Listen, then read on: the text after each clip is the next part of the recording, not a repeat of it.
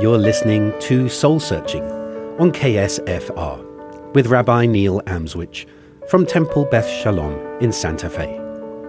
Soul Searching is a journey where I engage with an array of thinkers, from faith leaders to academics to artists, to explore deep questions of meaning, questions that all of us ask at some point in our lives, such as why are we here?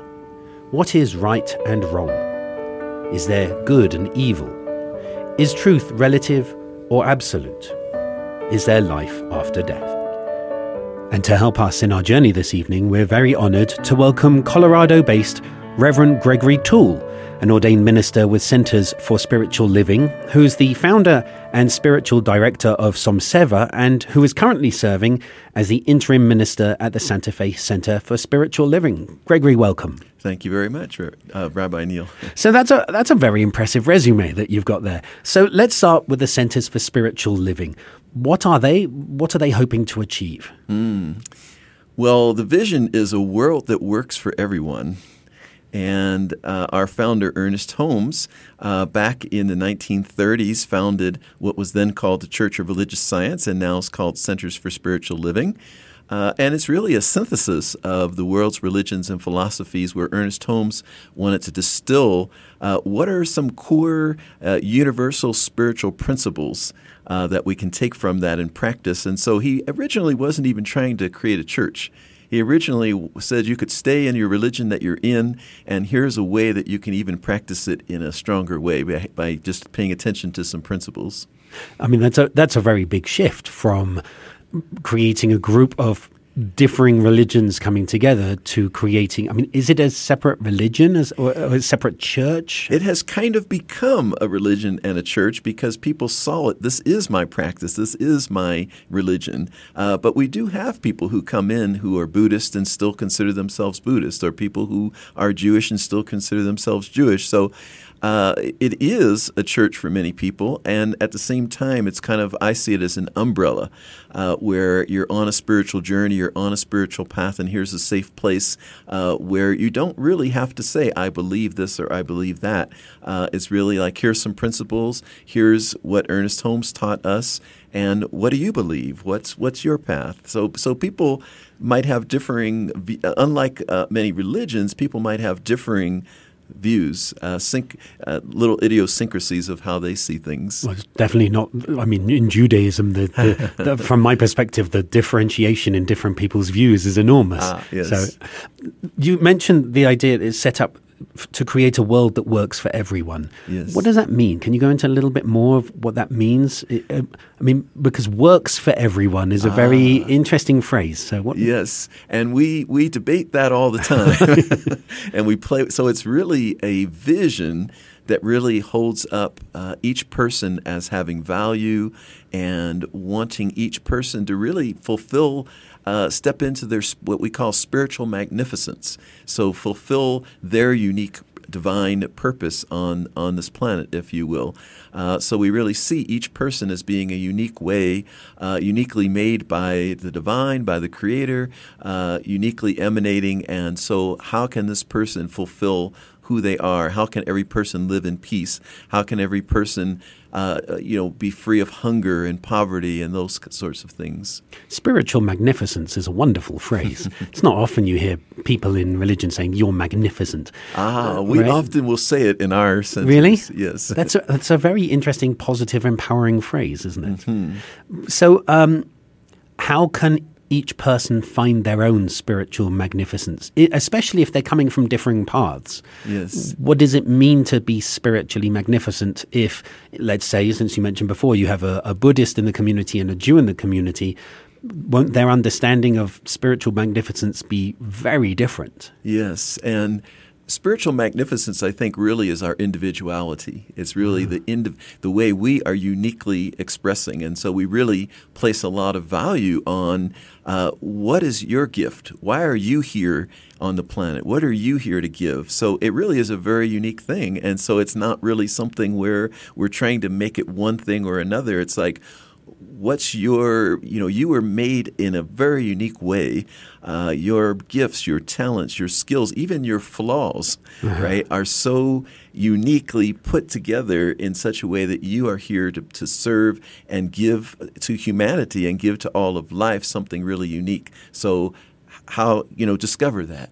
I'm hearing a very strong strand of individualism, which is interesting because that's different to a lot of other faith communities, which are more about the person in community. Yes. So how does that work? I'm really interested about because if each person is finding their own spiritual magnificence, their own unique identity and purpose, how do they do that within the context of community, I guess? Yes, I love that question. And one might say that might be something that we maybe have been faulted for in the sense of maybe a little bit too much about the individual. But I think we're coming around now because we're much more about service and much more about how do we serve our world than we've ever been before. Because it used to be very much about, hey, can you manifest what you want for your life? Right. At least for many people.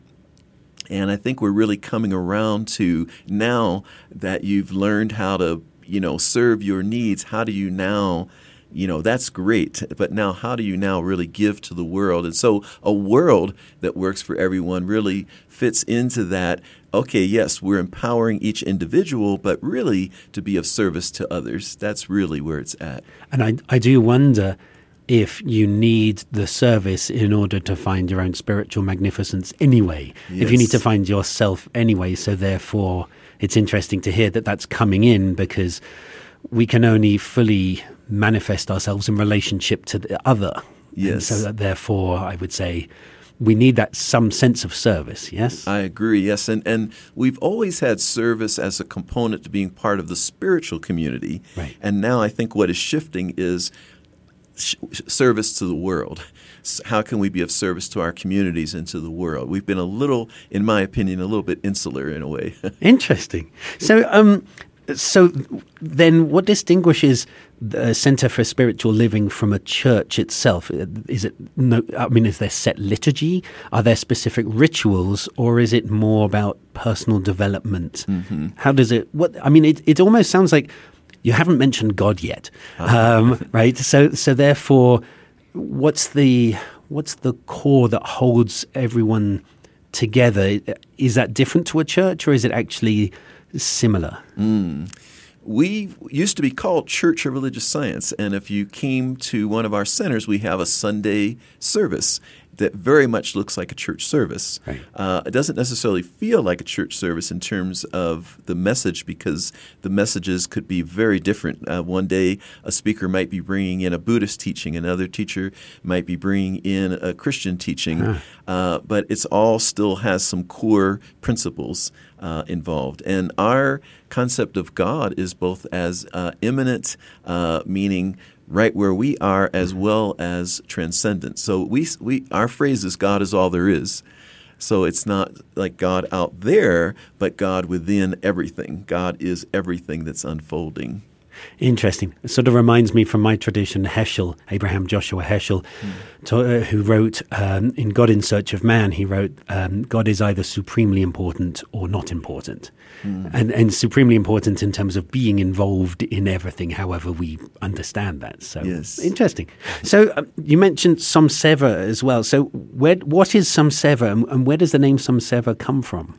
Yes. Well, Samseva, for one, is a what we call a focus ministry, meaning it's out of that setting of a church. And so my ministry is out in the world. So I'm actually on the road all the time. Oh, wow. I travel to California a couple times a month right now, Santa Fe a couple times a month.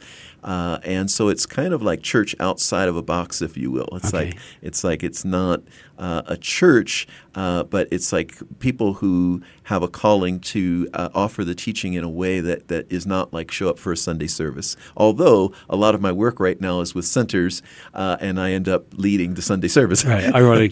But what does that mean to offer teaching? I mean, in different places, how do you get to offer teaching?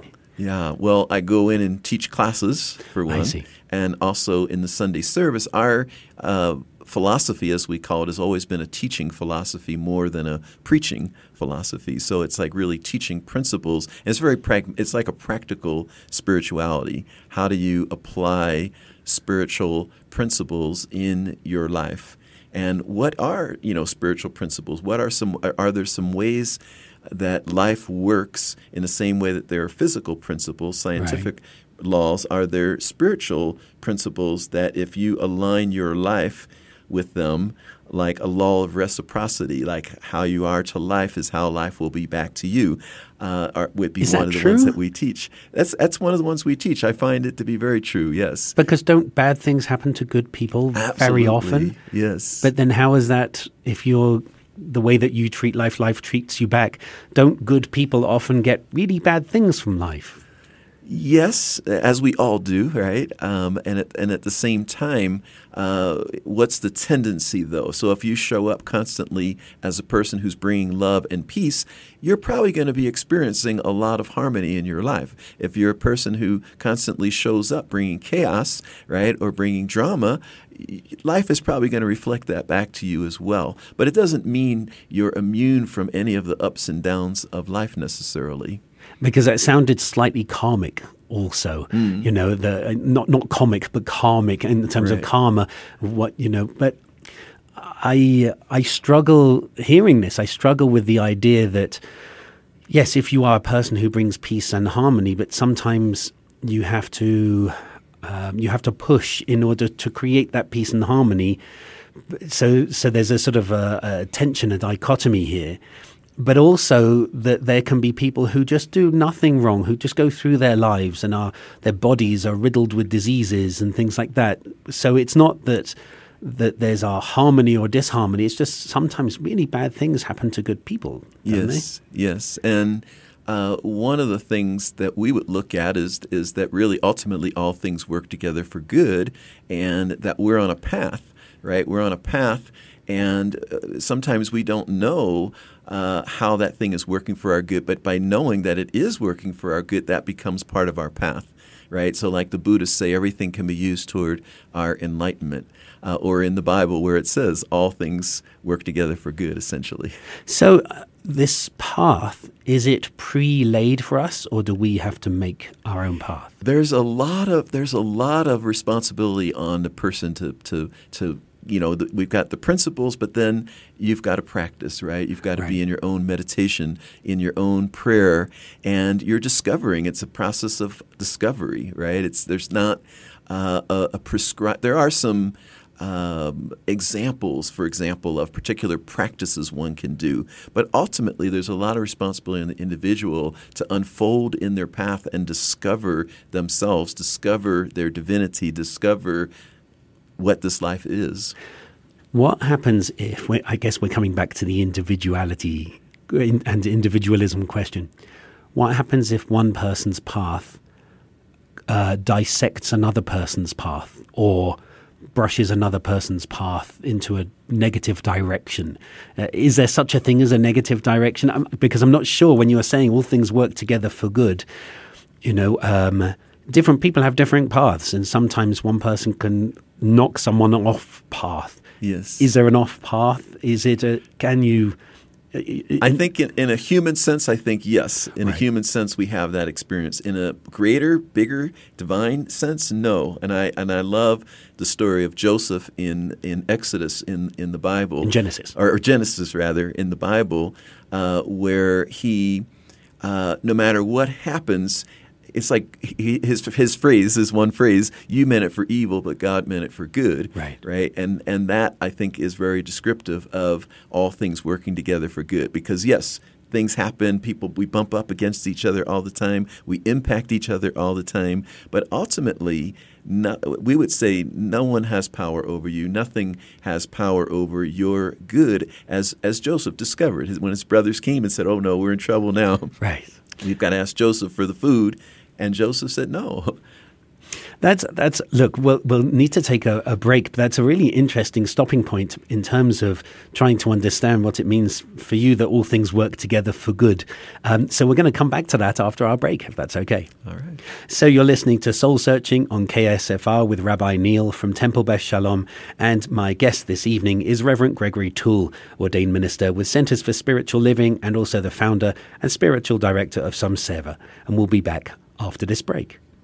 Welcome back. You're listening to Soul Searching on KSFR with Rabbi Neil Amswich from Temple Beth Shalom in Santa Fe. My guest this evening, Reverend Gregory Toole from the Centers for Spiritual Living, currently serving as the interim minister at the Santa Fe Center for Spiritual Living.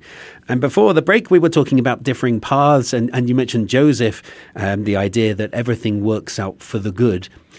Coming back to that story before we move on, the difference, I guess, with Joseph is that the biblical belief of there is a plan. How I guess maybe what's challenging me in hearing what you're saying, and I say challenge in a good way. If there is a predetermined plan, it's easy to say it's all for the good. But if we are all carving our own path, how can we say how do we know that's for good? Or how do you know that's for good if we don't know where that path leads? Yes, and I think when I say we're carving our path, we're really discovering our path, right? And so there is what we would call divine guidance. There is a connection to our divinity. There's a connection to this infinite wisdom and intelligence that's within us. And one of the ultimate practices for us would be surrender, right? There's what we call, many of us would call kingdoms of consciousness, right? The first one being where you come and you just think you're a victim and life is just tossing you around.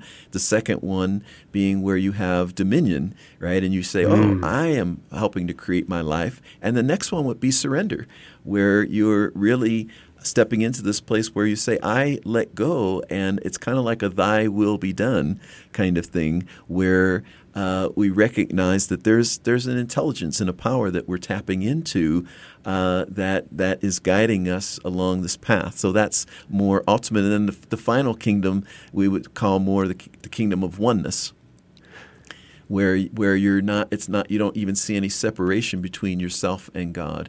And so you're just really allowing yourself to be the divinity that you are. And most of us only touch that briefly, have brief moments of touching that. And that's very helpful, because that's the missing piece for me when you're talking about that divine guidance.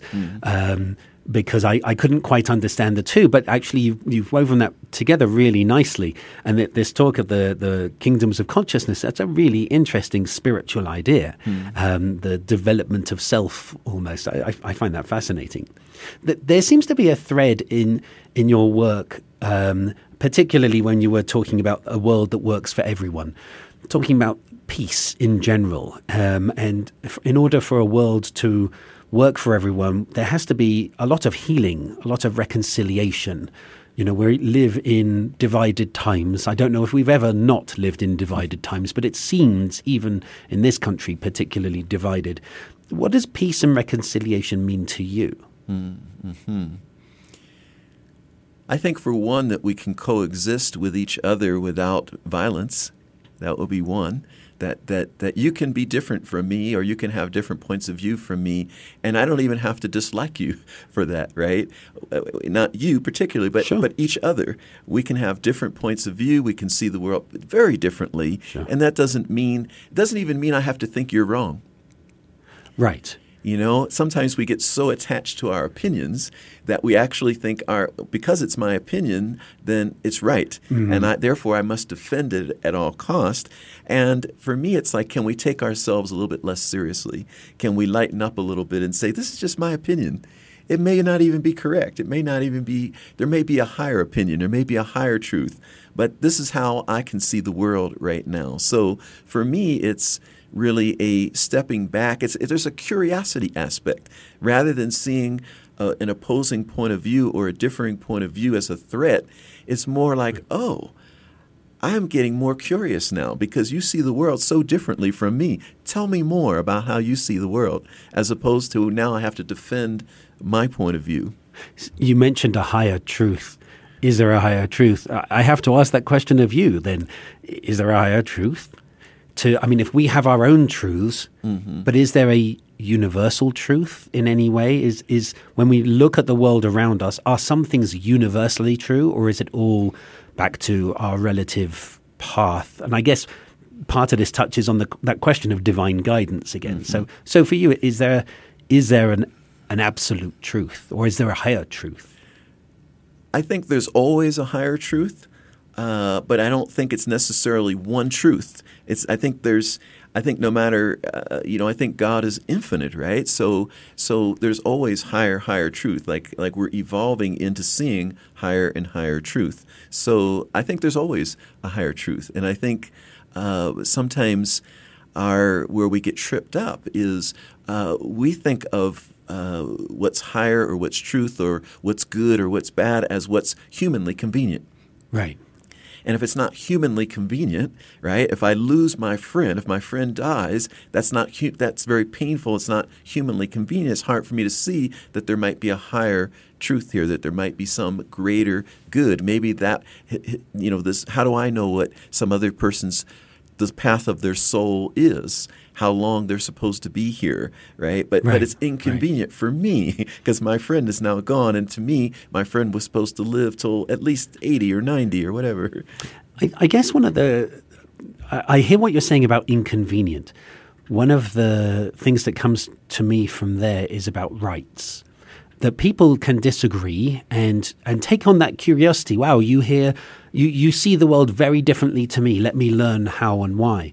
The problem is when people see the world so differently that it affects each other's rights. Yes. I see that you are mistaken, or I believe that you are mistaken. Therefore, you should not be allowed to do this, Yes. or I must be allowed to do this, where you may not be, and so on.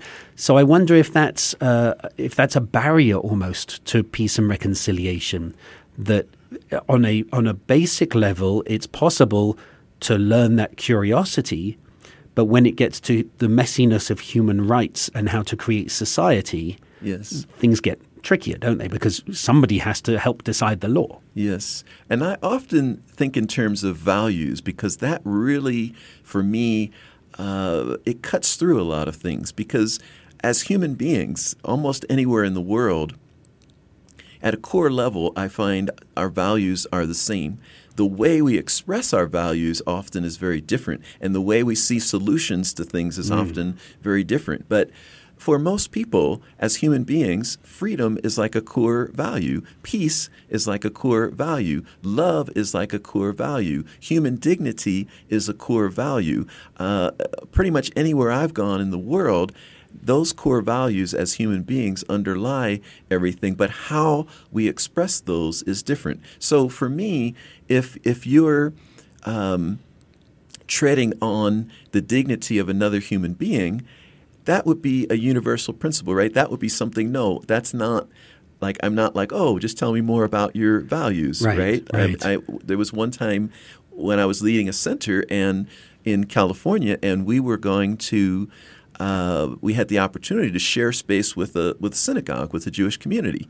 And someone came to me and said, well, what if there's someone in our community that has an issue with Jewish people? Oh. Well, there's no discussion, because that would be not in alignment with any principle, that we would subscribe to. Right. So that's not even a conversation. Like, that's not like, oh, tell me more. Right. Gotcha. It's all very interesting because there seems to be, I'm hearing differing theology, an interesting underlying theology here.